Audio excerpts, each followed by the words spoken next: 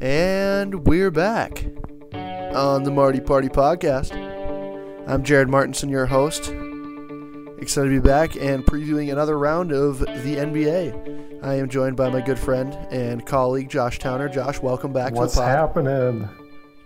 Very excited to have you get your insight on some of the biggest Jimmy Butler news that's been happening. As a former Jimmy Butler owner, per se, that you are, you have somewhat of an inside look at him, and we'll get your thoughts on the trade situation. And then we'll dive right into some preview action of over-under win totals for the Eastern Conference, almost similar to what we did last year over the summer. But we will preview basically all 15 teams this year in the Eastern Conference. So we're excited to get underway, and I guess we'll kind of, Josh, how are you doing so far? What are you up to? I'm doing great. I'm living in New York City, living in Brooklyn. I'm taking classes in Manhattan at the King's College. And then I am interning out at the Queens Courier in Bayside, Queens. So I am living it up in New York City. Love it. Having fun out there, I assume? Absolutely. A lot of bad sports teams. I mean, the Yankees are good, but two bad basketball teams, a bad baseball team, two bad football teams. You would say it's the height of sports. You know what's interesting is that Jimmy Butler could possibly end up on one of those teams that you're close to now. So you would not get a break from watching Jimmy Butler in person after you see him last year in a Wolves uniform in Minnesota. And now if he ends up on the Knicks or the Nets, he's right back in your vicinity. And I'm totally okay with that. I think it'd be really cool for 3 years in a row to go to a home game and see Jimmy Butler in 3 different uniforms. That's the last thing I would have expected.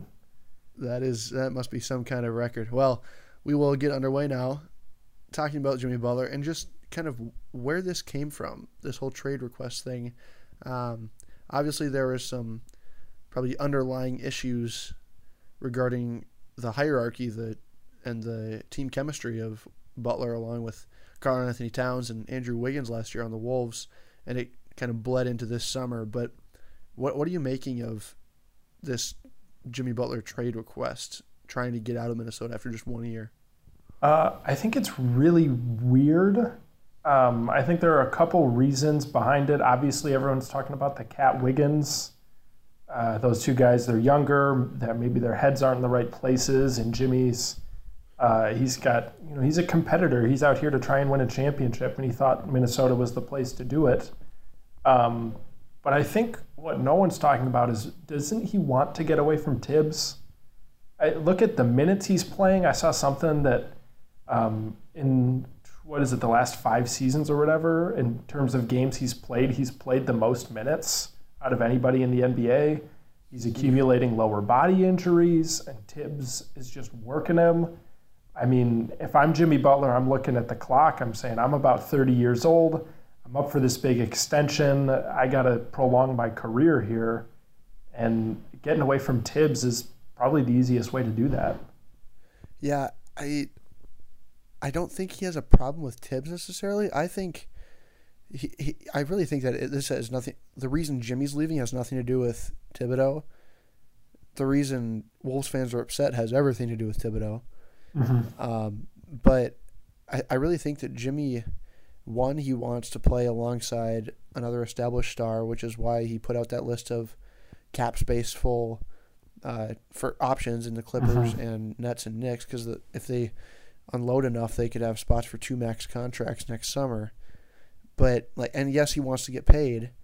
He's going onto the wrong side of 30, and he's injury prone, but he still will probably end up getting that money. I really think it came down to Towns and Wiggins just not being like-minded with him, and that's the hard part about Jimmy, is that he was quoted earlier this year saying, "I don't understand," something along these lines. "I don't understand why people don't want to work as hard as me, why people don't work the same way I do." And that's admirable.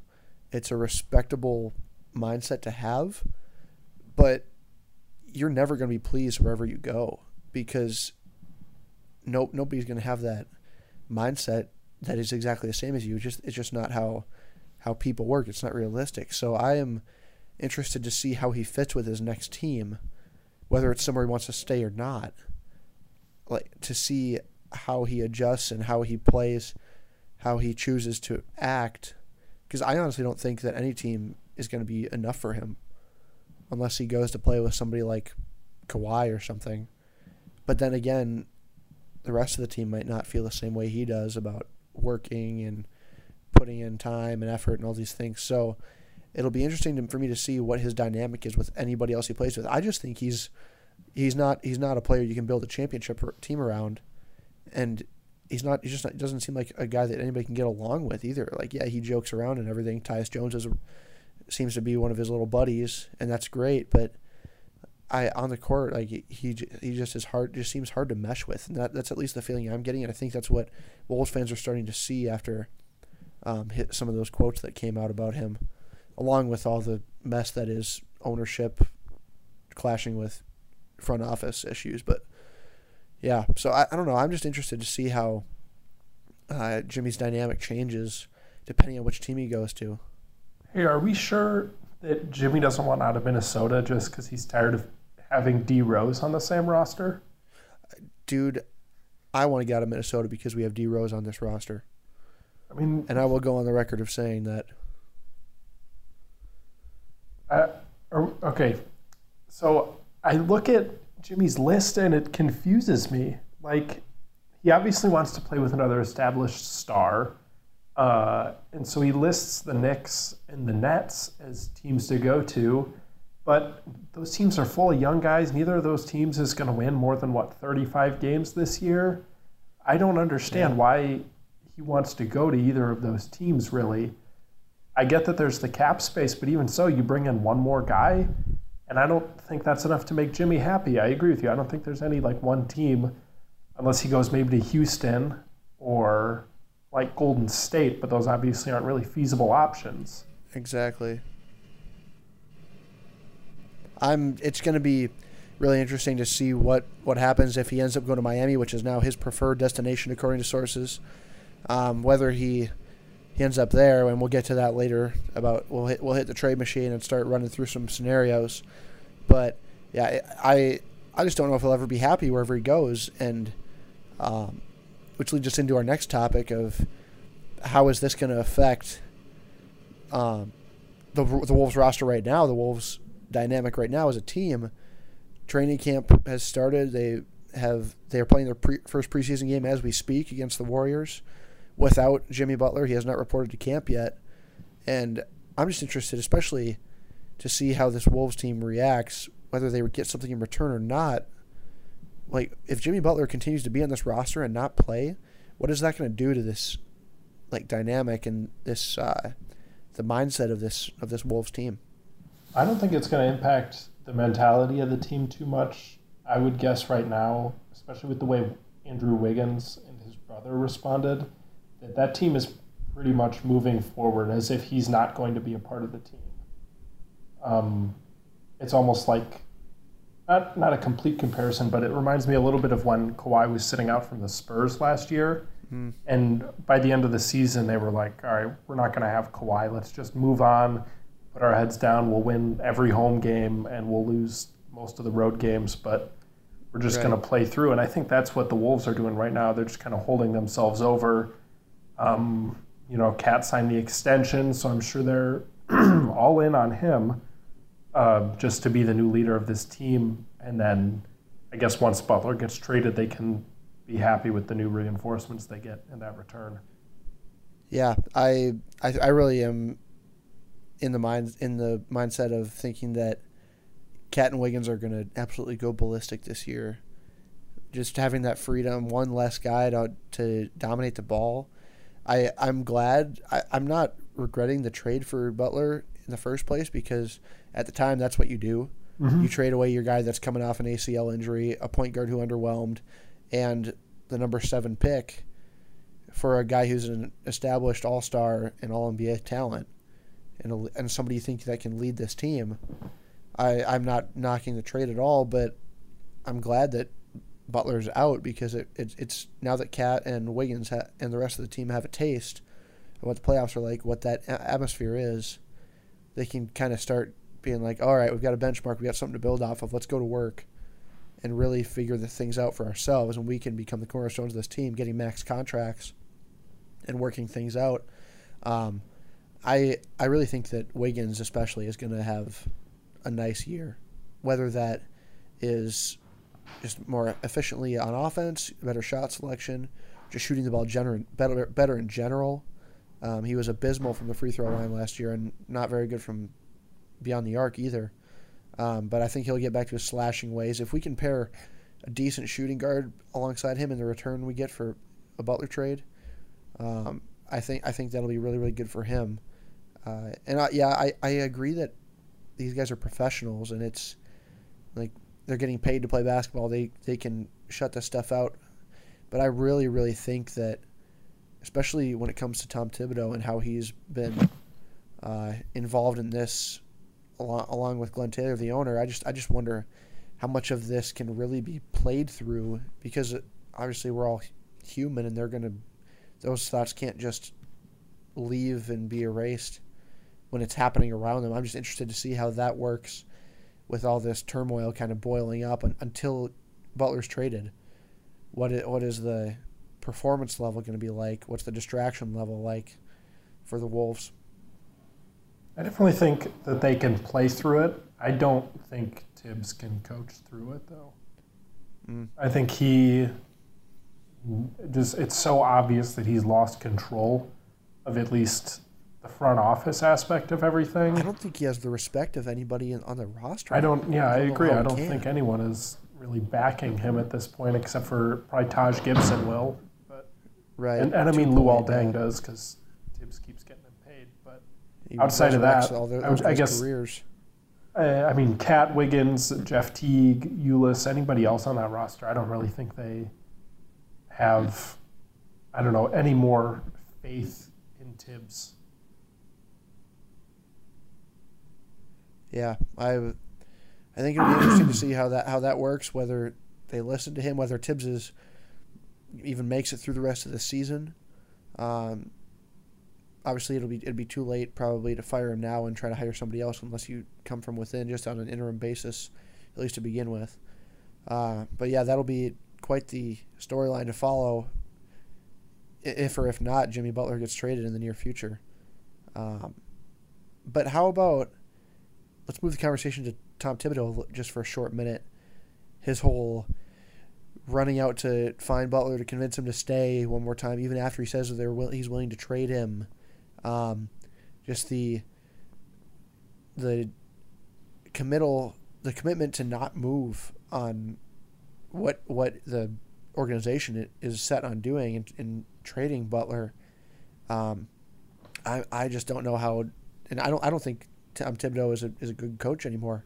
I don't think he can take credit for barely one win last year because of his coaching.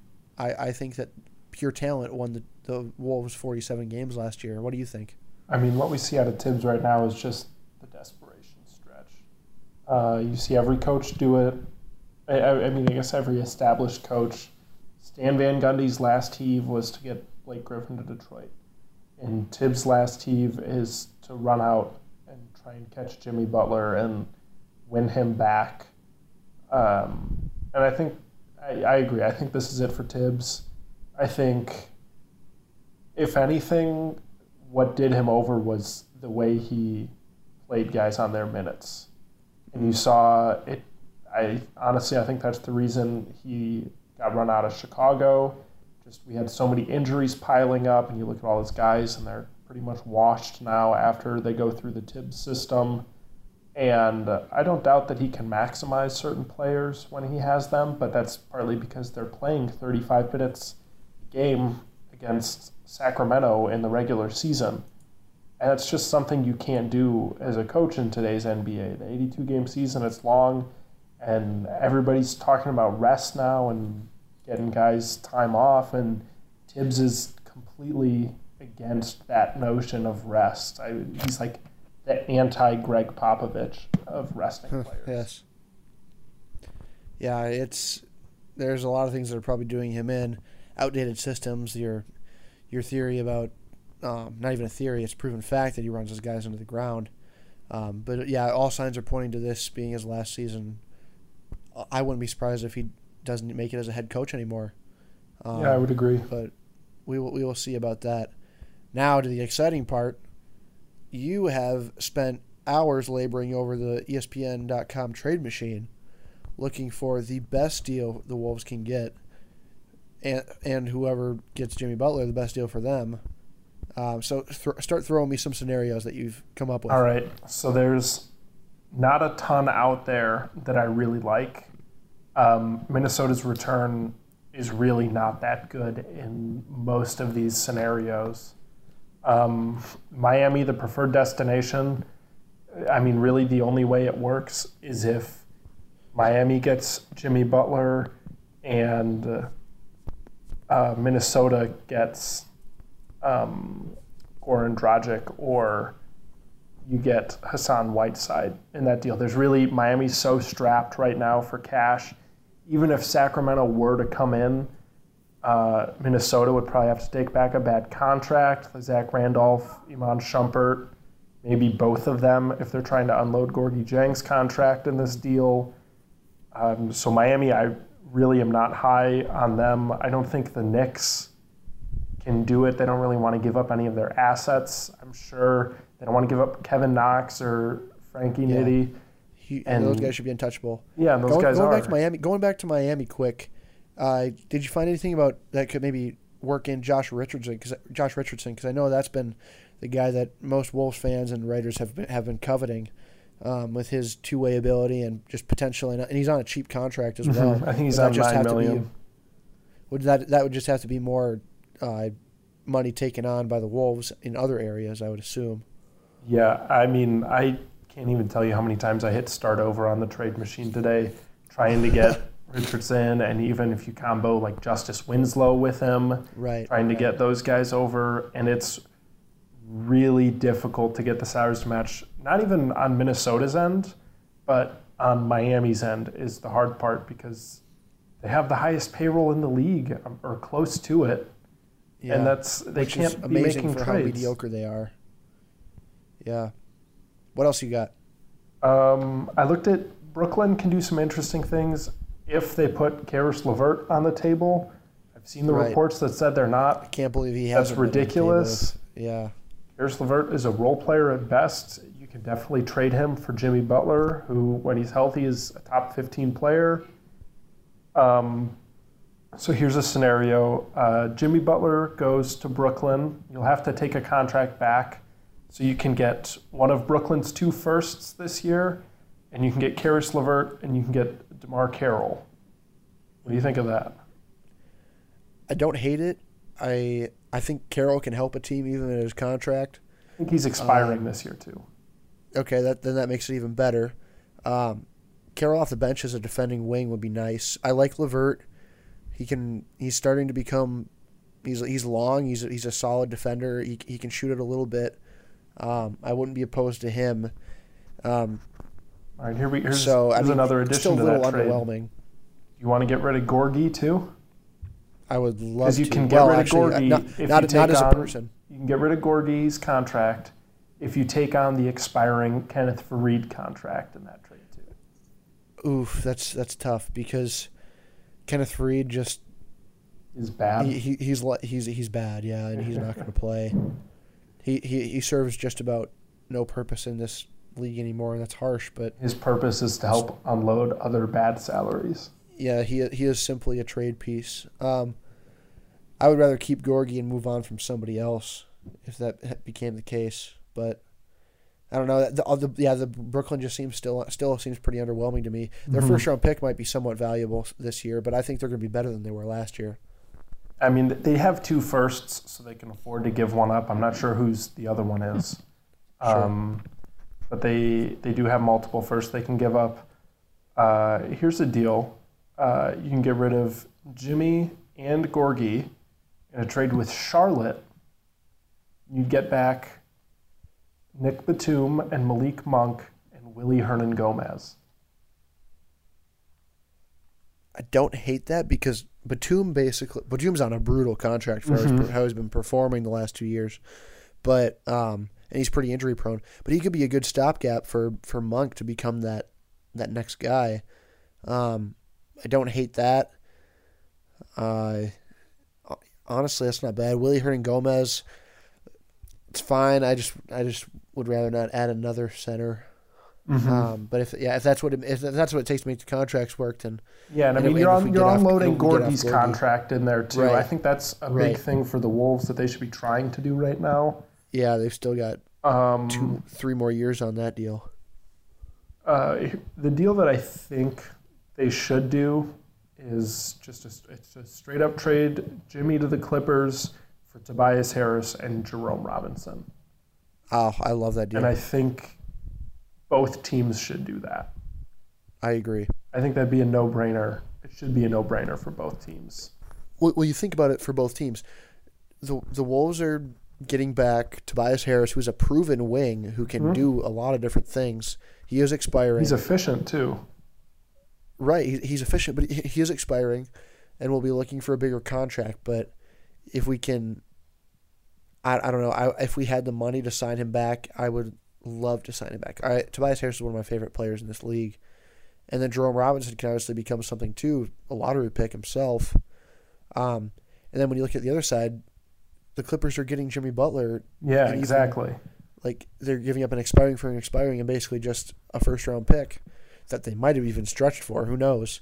And then that Jimmy becomes one of their max slots, and they can sign another one next year. I think that's a great deal a good deal for both sides. Just about as good as the Wolves could get in return for how little leverage they have at the moment.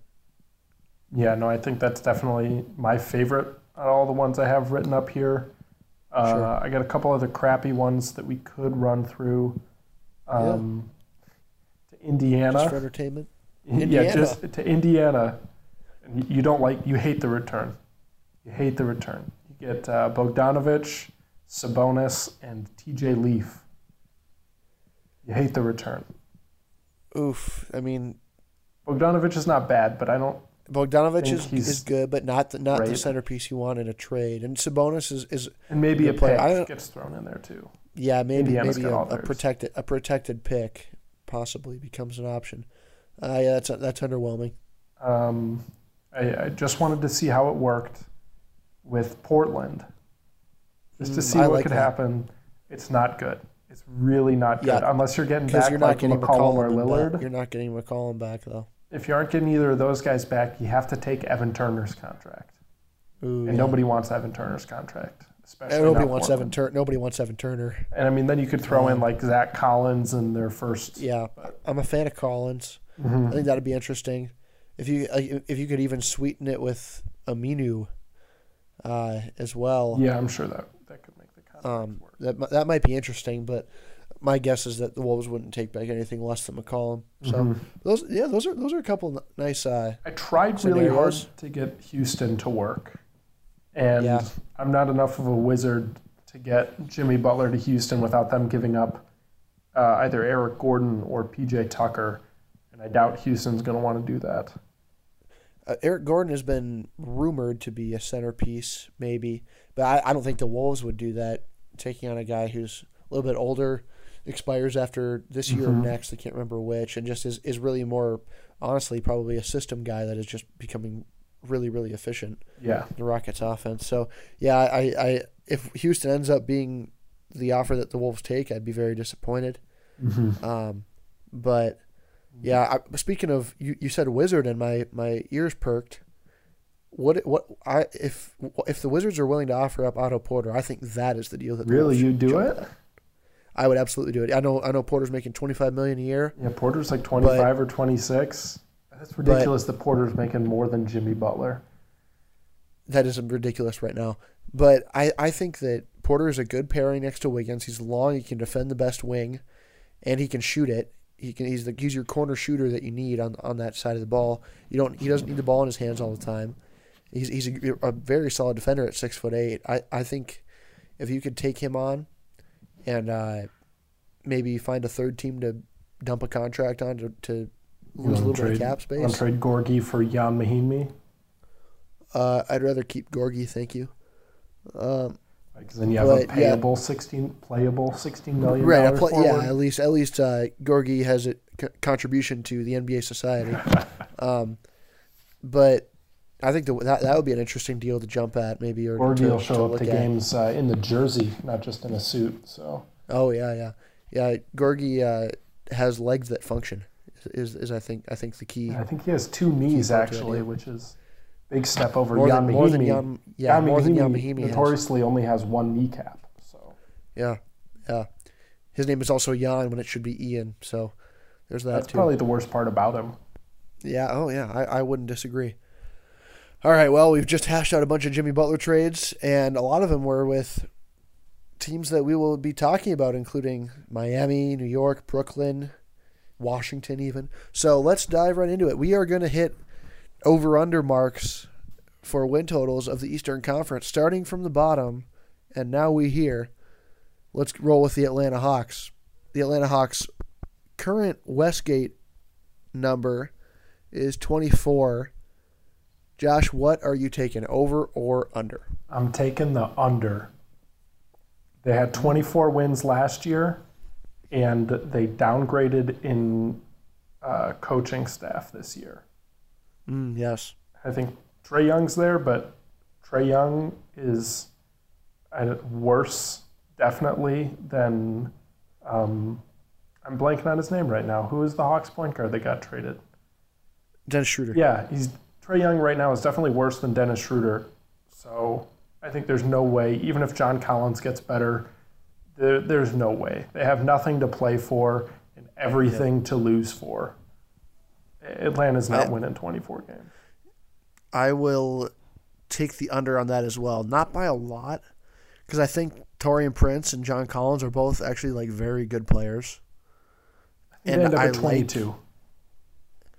I would think around the 21 or 22 range. I really like Prince. I really like Collins. Depending on how much time the vets get, Bazemore is still a guy that can make contribution.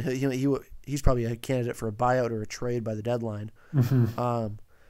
Jeremy Lin's on that team now. He'll probably start first, give Trae Young a little bit of time to breathe and get accustomed to the NBA level. But yeah, I'll take the under as well. Next, the New York Knicks, 28 for an under. And keep in mind that Kristaps Porzingis still is not officially going to be back in time, or even maybe at all, for this season. So 28 over or under, Josh, for the Knicks. And the Knicks won 29 games last year, and I'm going to take the over. Ooh. I'm taking the over. I think they're going to win exactly 30 games this year.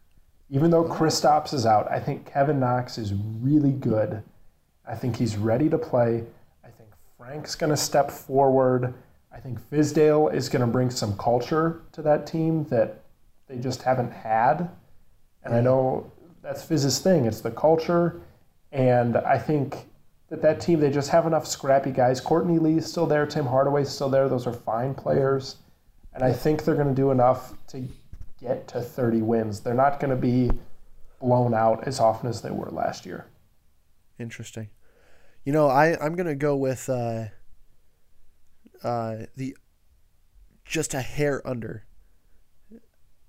That really is honestly about exactly where I would have put them, 28. But I'm going to put them at about 26 and a half or 27. Yeah. And I would put them at more, but they haven't officially bought out Joakim Noah yet. So when they do that, that'll automatically jump them about 10 wins. So we will be on the lookout for that announcement. But until then, I'll stay with the under. If Porzingis doesn't come back at all, honestly, I don't think that's the worst thing. Mm-hmm. The only bad part about that would be contract negotiation, as this is his last year of his rookie deal. Yeah.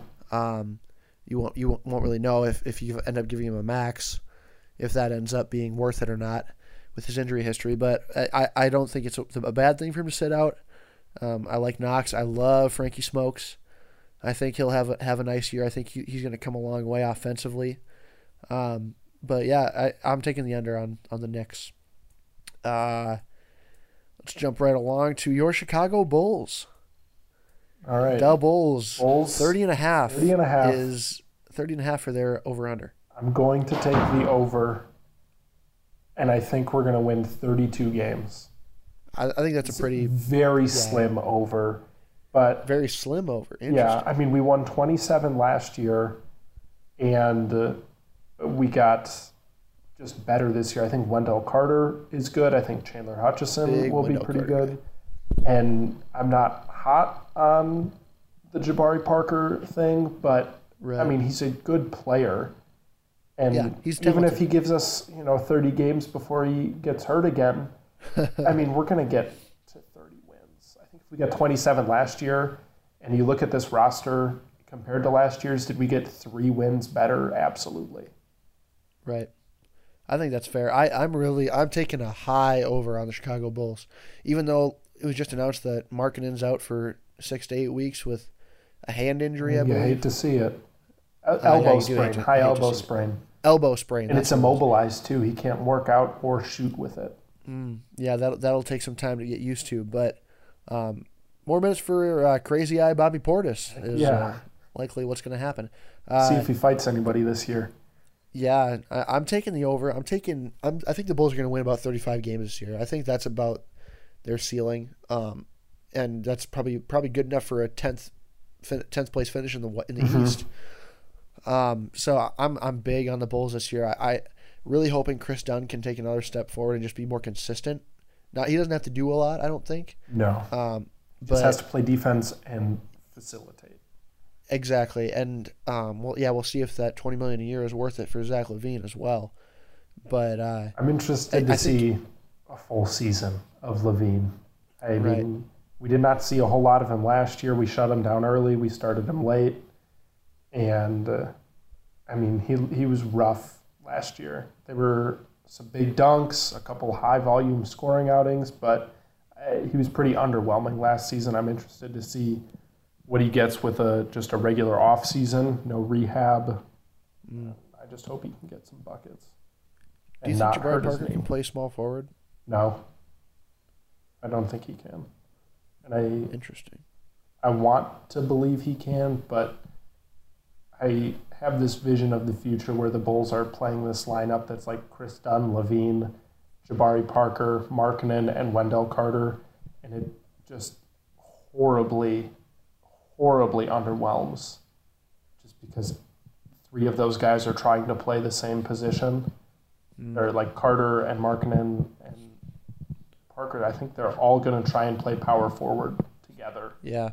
And power forward is only one position, as we know. That it is. I think that's proven fact, yes. And hard to have 3 guys doing the same thing.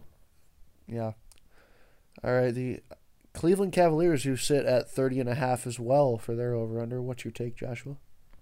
I'm going to take the over.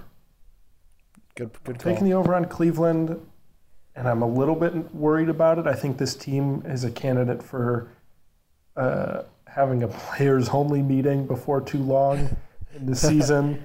They're paying bad players too much money, but I looked at LeBron's win shares was 14 last year, and they won 50 games, so now they're down. That would put them at 36, and I think that they have enough veteran savvy to make up those 6 games between 36 and 30.5. So I don't think they'll be very good, but I think they just have enough experience combined out of all those guys that they'll get by.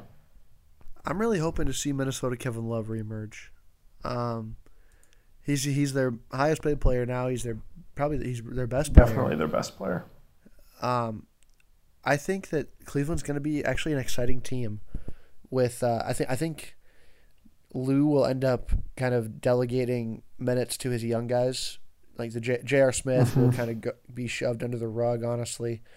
Maybe Rodney Hood will actually play.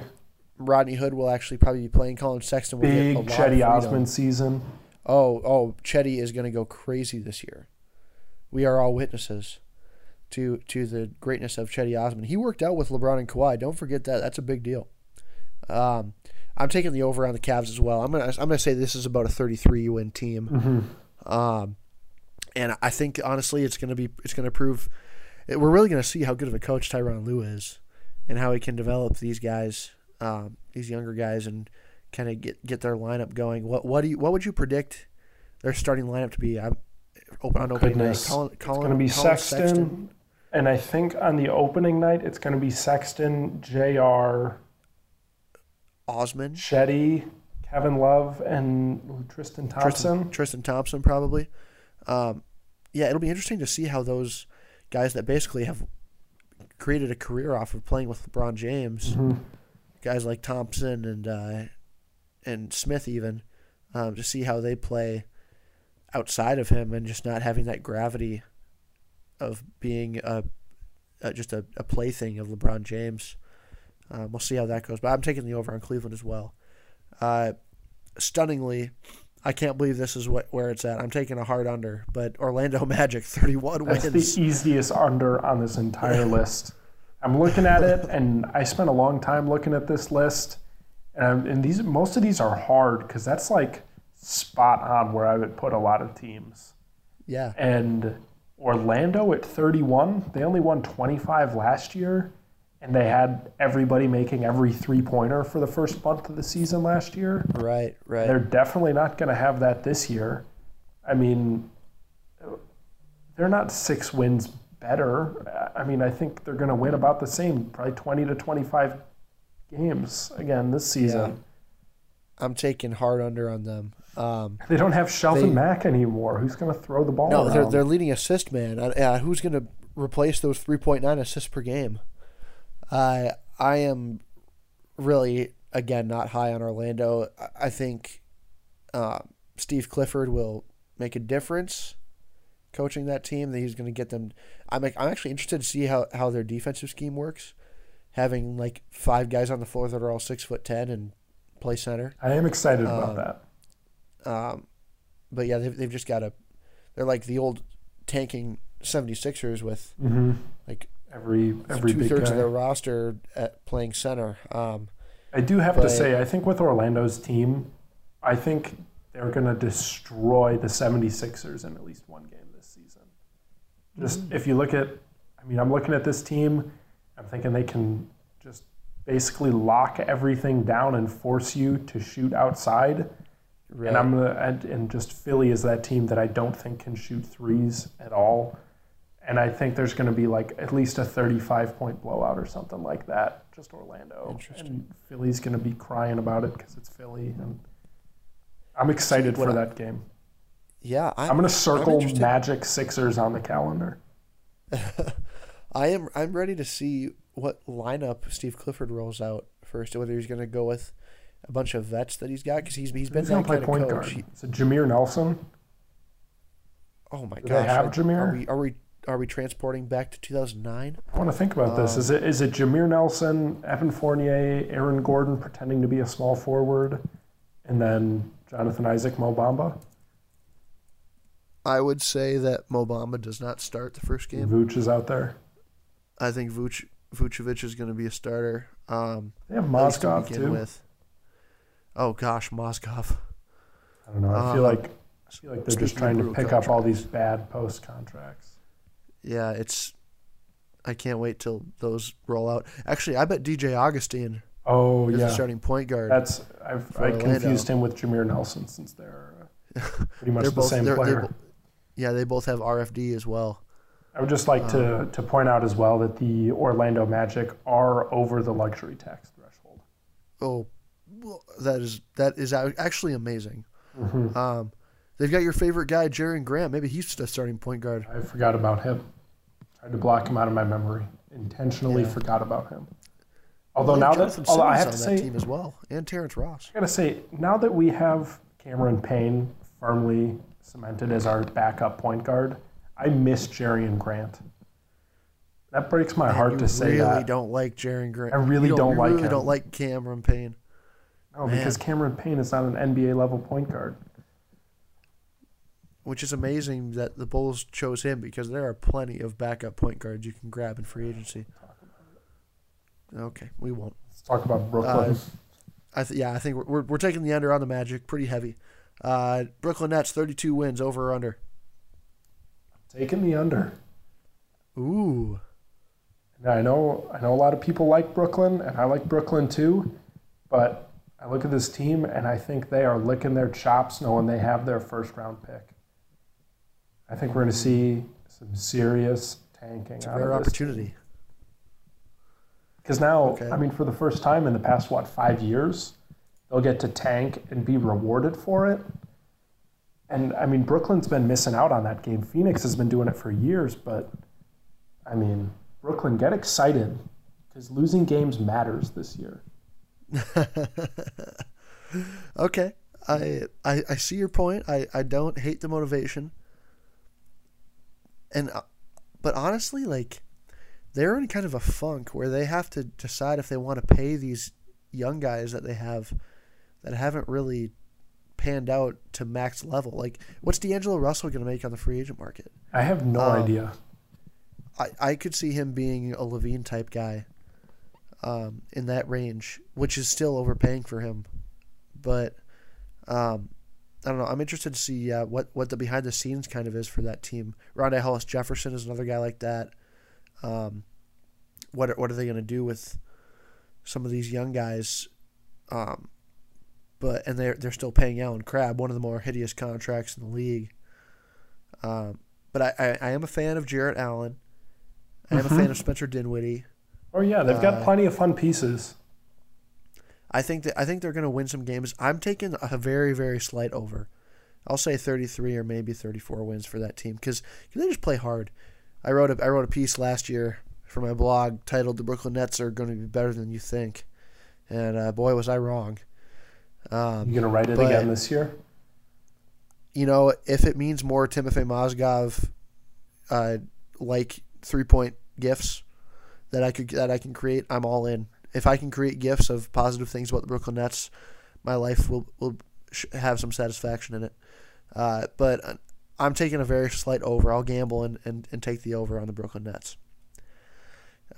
Charlotte Hornets will jump to them. They are at a firm 35.5 for the over-under after winning 36 games last year. What are you thinking about this team? This might have been the hardest pick out of all of these over-unders for me. Really? They won 36 games last year. They're projected 35.5 now.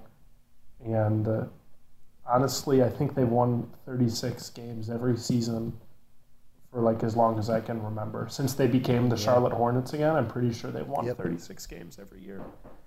I have them at the over.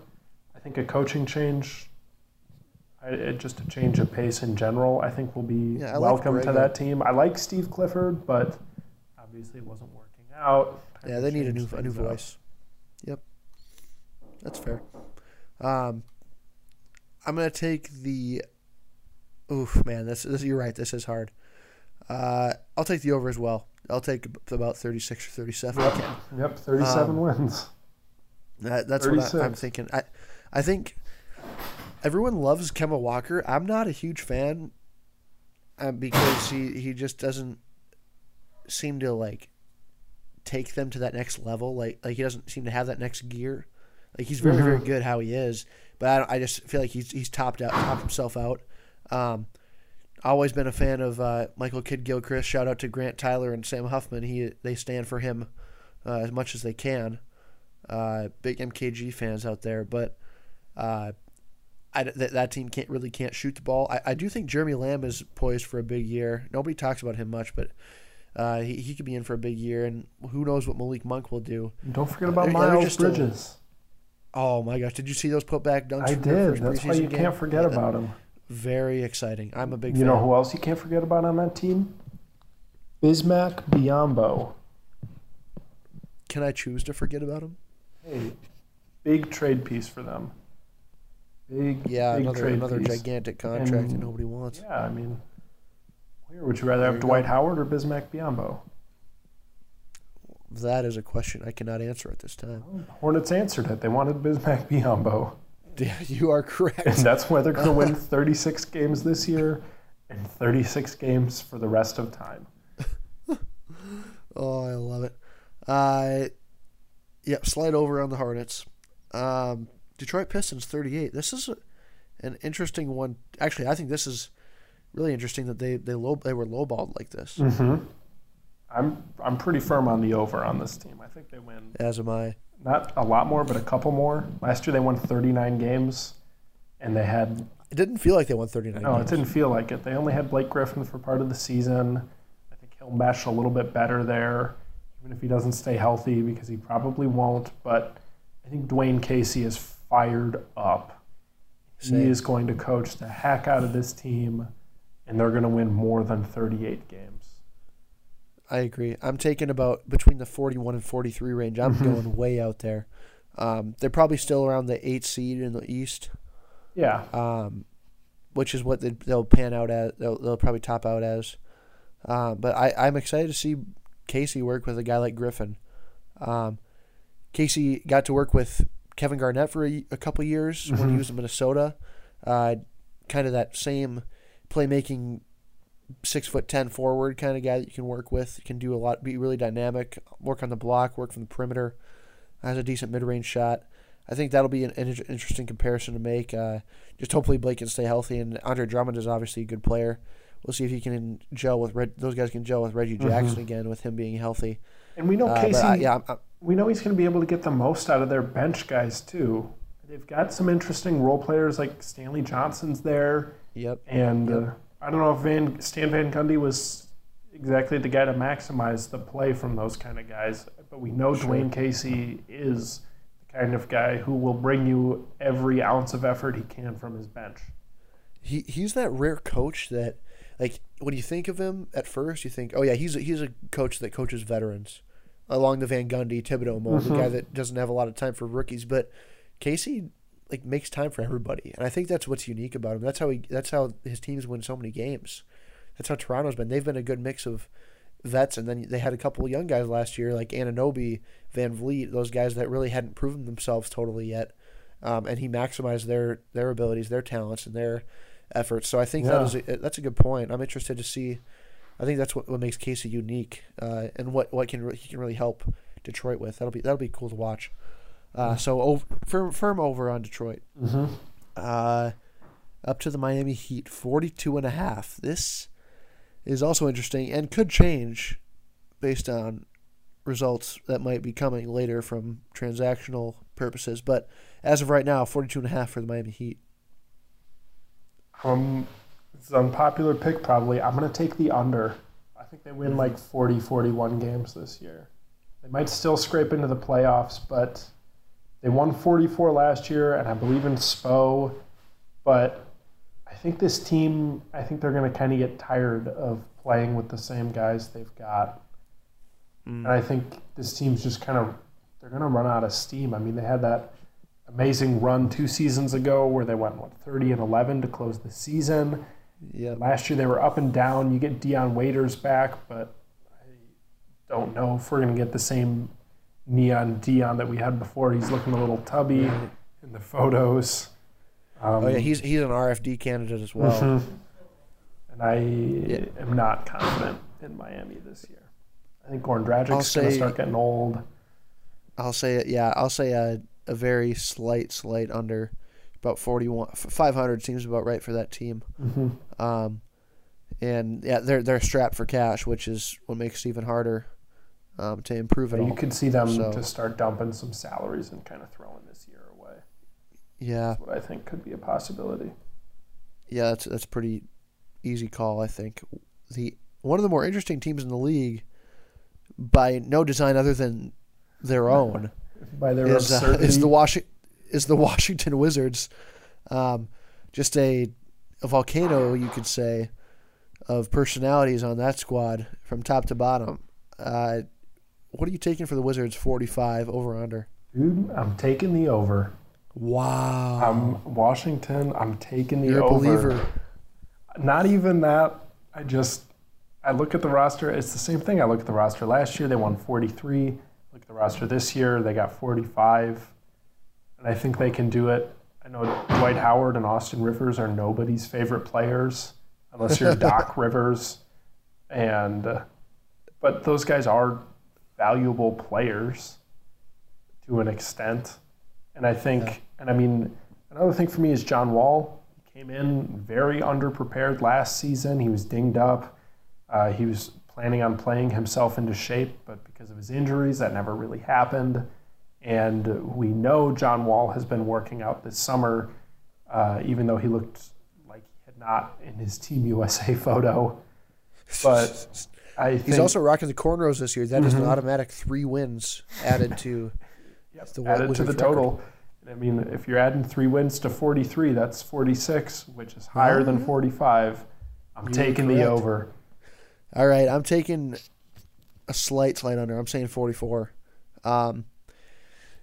It'll be. I think the storyline, the main factor will be how do they get along, and obviously Wall and Bradley Beal have not always had the greatest relationship in the backcourt, but they have a good like top 7, and they've always had one of the better top 7s in the league, and they just have mercurial personalities. Yeah. When it comes to Wall and Beal and Markieff Morris and now Dwight Howard. There's a great stat I saw on Twitter the other day that said that every team that Dwight Howard's been on since I think 2012 has underwhelmed on their over-under mark. They've hit the under every time. Maybe I need to rethink this then. I'm interested to see how that works. Howard is currently rehabbing a back injury, I believe, so he won't be ready for the start of the season, I don't think. But if he is true to his word about starting to extend his range to 3-point land, maybe we're seeing something new and something that could kind of make some buzz in the Eastern Conference. But I'm taking the slight under on the Wizards, simply because there's no way they like each other. They are also a candidate for players only meeting 2 weeks into the season. Yeah, I think they could be the first ones to have that meeting, or I could see it being a very Wizards thing where they start out and win, 12 of their first 15, and then combust after there and have their players only meeting a few months in. But yeah, and I wouldn't be surprised if that players only meeting eventually evolves into a Fight Club scenario. Yeah, I know we're doing odds on the over-under right now. Are there odds on how soon they have their players meeting yet? I'm saying within the first week or the first 2 weeks. Within the first 2 weeks, it's favored. It's favored for sure. I'm going to say we get it before the month of December is over. Okay, that's fair. The Indiana Pacers. 48 wins for their over-under. They won 48 last year. Were very unexpected. Jumped into that 5 spot. But what are you thinking on the Pacers this year? This is really difficult. Because I would have pegged them to win like exactly 48 games again. And I think they're going to be a little bit better. And I think the reason that is they get a little bit more time to gel with each other. And they play Cleveland a couple times a year in that Central Division, and Cleveland got worse. So I think, honestly, they can pick up 2 more games against Cleveland than they did last year, maybe. True. And that's the difference for me there. Okay. I'm taking a slight under. I'm going to say they're going to win about 46 this year. I think the whole East is going to be a couple wins less just because Boston's going to be so amazing, and we'll get to them later. Sure. But I'm taking just a little bit under. I like Miles Turner a lot. I hope he takes a bigger step this year. Oladipo is obviously the Oladipo that we saw last year. That's him now. And they've got plenty of shooting around them. And, I mean, I just hope they can kind of redo exactly what they did last year. And but the thing is, they won't be able to surprise anybody anymore. Yeah. You saw what Cleveland did in the playoffs against Oladipo, trapping ball screens, blitzing him, and that paid off. So I'm interested to see how they adjust to those kinds of situations with the ball in Victor's hands all the time. But I'll take a slight under, about 46 wins. Miles Turner, for Indiana. Workout alert though. I mean, we could be seeing a couple steps forward, and if Miles Turner can turn that corner, suddenly more people than Oladipo can score. So. Agreed. Milwaukee Bucks, just a shade more than 48. They're at 48.5, which is another, I think, very, very another tricky one. Interesting one. I'm going to take the over. Whoa. I think. You think they? So what's the my reasoning or what is the factor? Is really, really the coaching staff. You go from a combination of Jason Kidd, who was fun but not really head coach material, and then who's that? Was that Joe Prunty? Joe Prunty. They just kind of weekend at Bernie's it for the whole season with him. I'm not convinced he's a real person. Like Mike Budenholzer, the bar has been set so low for coaching this team. I think we can get Bud in there, and suddenly they're going to be like, oh, we're supposed to switch on defense. Okay, we can do that now. And then it'll be like the offensive strategy is more than just Giannis getting the paint. So, 4.5 wins up from last year, I think that'd be pretty feasible. I'm going to take the over, not by a lot. I think they could be about 50 wins for Milwaukee. You're convincing me as well, and I'm going to add that my hot take prediction. So my first hot take prediction of the year is that Chris Middleton makes the All-Star team. Whoa! I'm going to go out and say that. I also think Giannis finishes top 5 in MVP voting. I think that's easy if he does not win it. Sure. Yep. But yeah, I think Middleton. He apparently the Bucks called on the walls and were like, "Hey, keep us in the loop about Butler." And if I don't think they do it, but if we can pull the trigger on Middleton, I think that is an absolute deal that you take. I think Middleton is another one of my favorite players in the league. Sure. He's very, very fun to watch. Such a good shooter. Has great range. Steps up in big moments. I'm excited for the Bucks. I think I agree. Their coaching is going to be just a step higher than it ever was before. They're going to it's going to be like being shown a new world kind of thing, straight out of Aladdin. Just expanded knowledge, expanded horizons for that team. I'm taking the over as well. You convinced me. That team won 44 games last year on talent alone, and for coaching, when the bar is on the floor, all you have to do is step over it. So I like Milwaukee a lot this year. I think Eric Bledsoe might want to be there if Budenholzer is a good coach. Does he? I wonder if there's a chance that Eric Bledsoe will want to be there. Interesting. Who's the bet for first person to say I don't want to be here this year on any team? I don't think we're going to get a very specific I don't want to be here. Jimmy Butler's already said it. Who would you put your money on? Who would you put your money on for another person? This is tricky.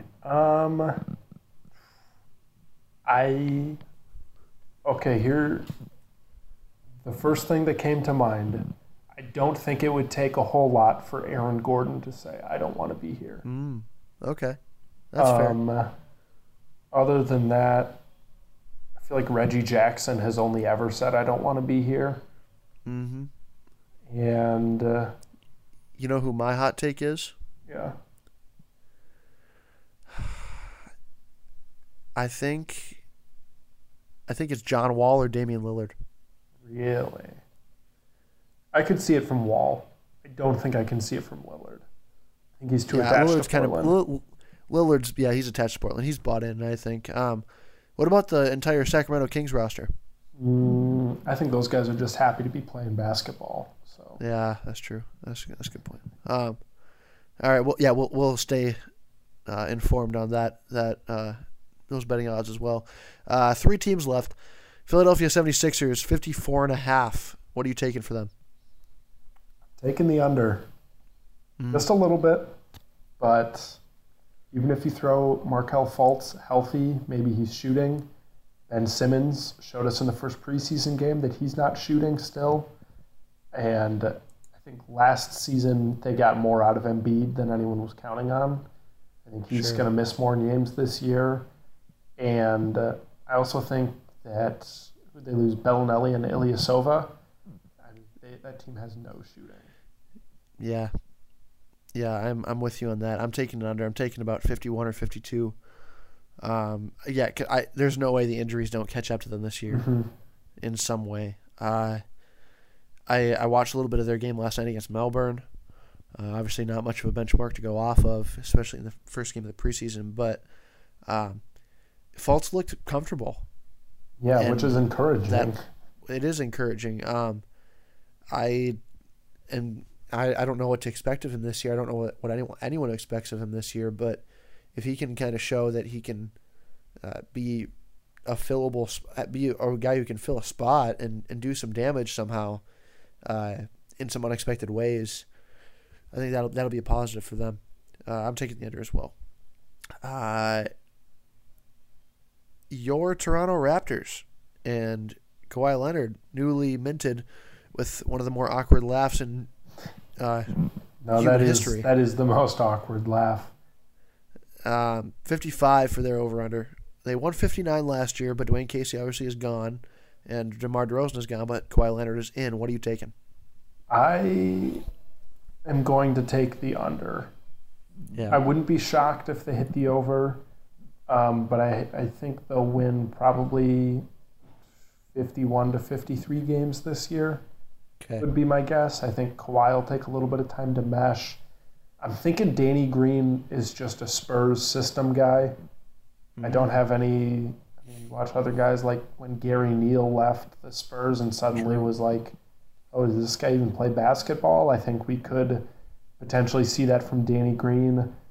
And I mean, other than that, the Nick Nurse, Dwayne Casey change, I don't think there's a whole lot. I agree that Nick Nurse is head coaching material, but I don't think that's enough of a change from Dwayne Casey's system to really get them out there anywhere.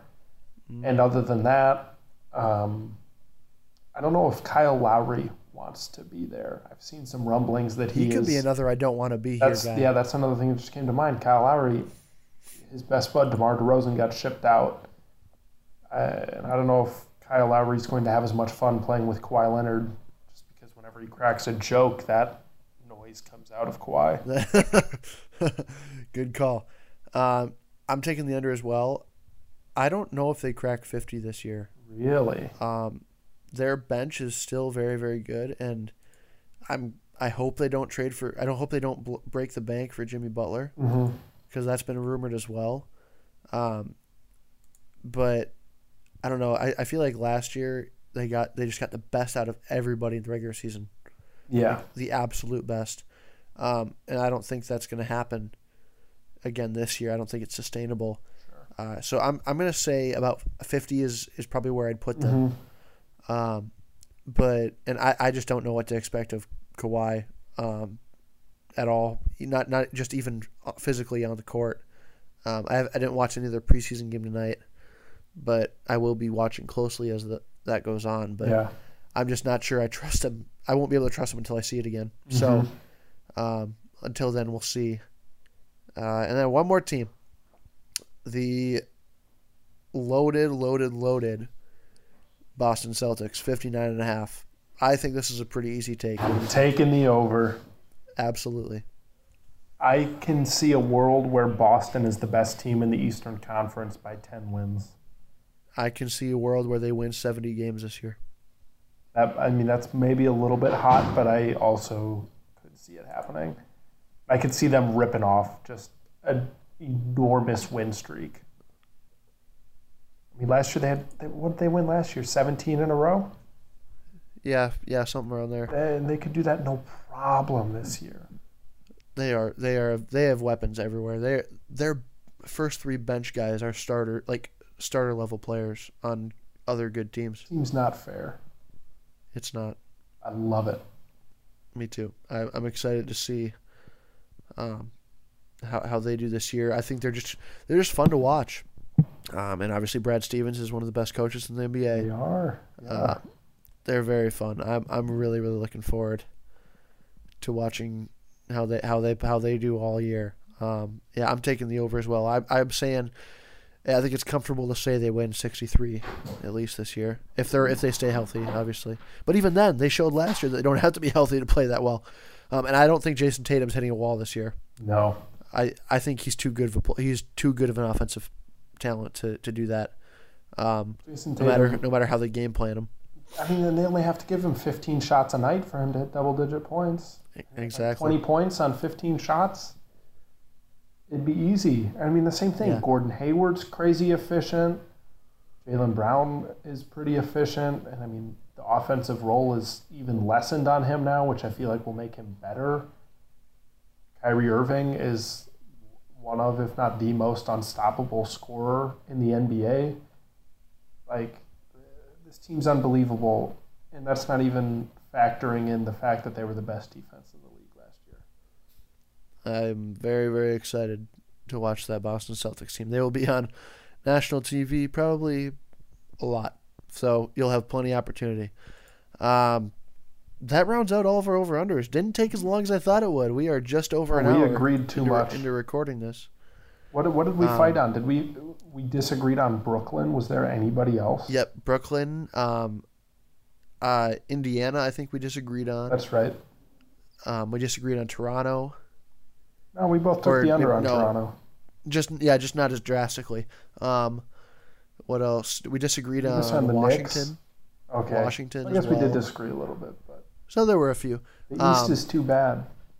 It is, and I cannot wait until our West pod, which hopefully will be coming. We haven't even talked about this. Hopefully, it'll be coming within the next week or two, and we'll take care of that and get those out there for all of your basketball preview needs, all leading up to the start of the season in mid-October. But until then, more preseason to follow along too, and maybe some answers in the Jimmy Butler saga, which we might be able to answer by the time we record our next episode. I sure hope so. But yeah, I mean that's all we've got for today. Josh, you want to plug anything that you're working on? Anything big coming up for you? Not really. Not a lot going on. Stay tuned to my social media feed if you want to find out more of what's happening in Queens, New York City. And that social media feed can be found where? Twitter.com. It's a free website. Oh. And you can find me at Josh Towner for real, the number 4. Yes, it is awesome. Based off of the movie Pop Star. Don't at me about that. I thought I never knew that. I thought it was based off of Kevin Hart's Twitter account where it's Kevin Hart for real. Oh, did he do that too? He did that too. Yeah. I bet you he was on Twitter first too. Yeah, right, I wouldn't be based on the number of followers that you've got. I wouldn't be surprised. All 73 of them hanging in there. Awesome, awesome. Good to hear. And as for me, if you want to follow anything I do, follow all my high school basketball coverage at Jared NHR on Twitter. And then I'll plug every once in a while some of my Bethel University Clarion stuff on there as well. But and then my personal Twitter, if you're ever interested in following my soft tweets, those will be found at jar_head88 on Twitter. So make sure to stay tuned for all the stuff we're working on. And then also for more episodes of the Marty Party Podcast. Hopefully we'll get back into the swing of things with the NBA season right around the corner and just basketball in general. But Josh, again, thank you for coming on, talking basketball with me. Thank you for having me. Gets me excited. Preseason's underway. The season's just about around the corner. Good to get back, get the juices flowing again, get thinking about these things. Thanks for coming on, man. Yeah, thank you for having me. And that will do it for the Marty Party Podcast. Recording from Maple Grove, Minnesota. We will see you down the road.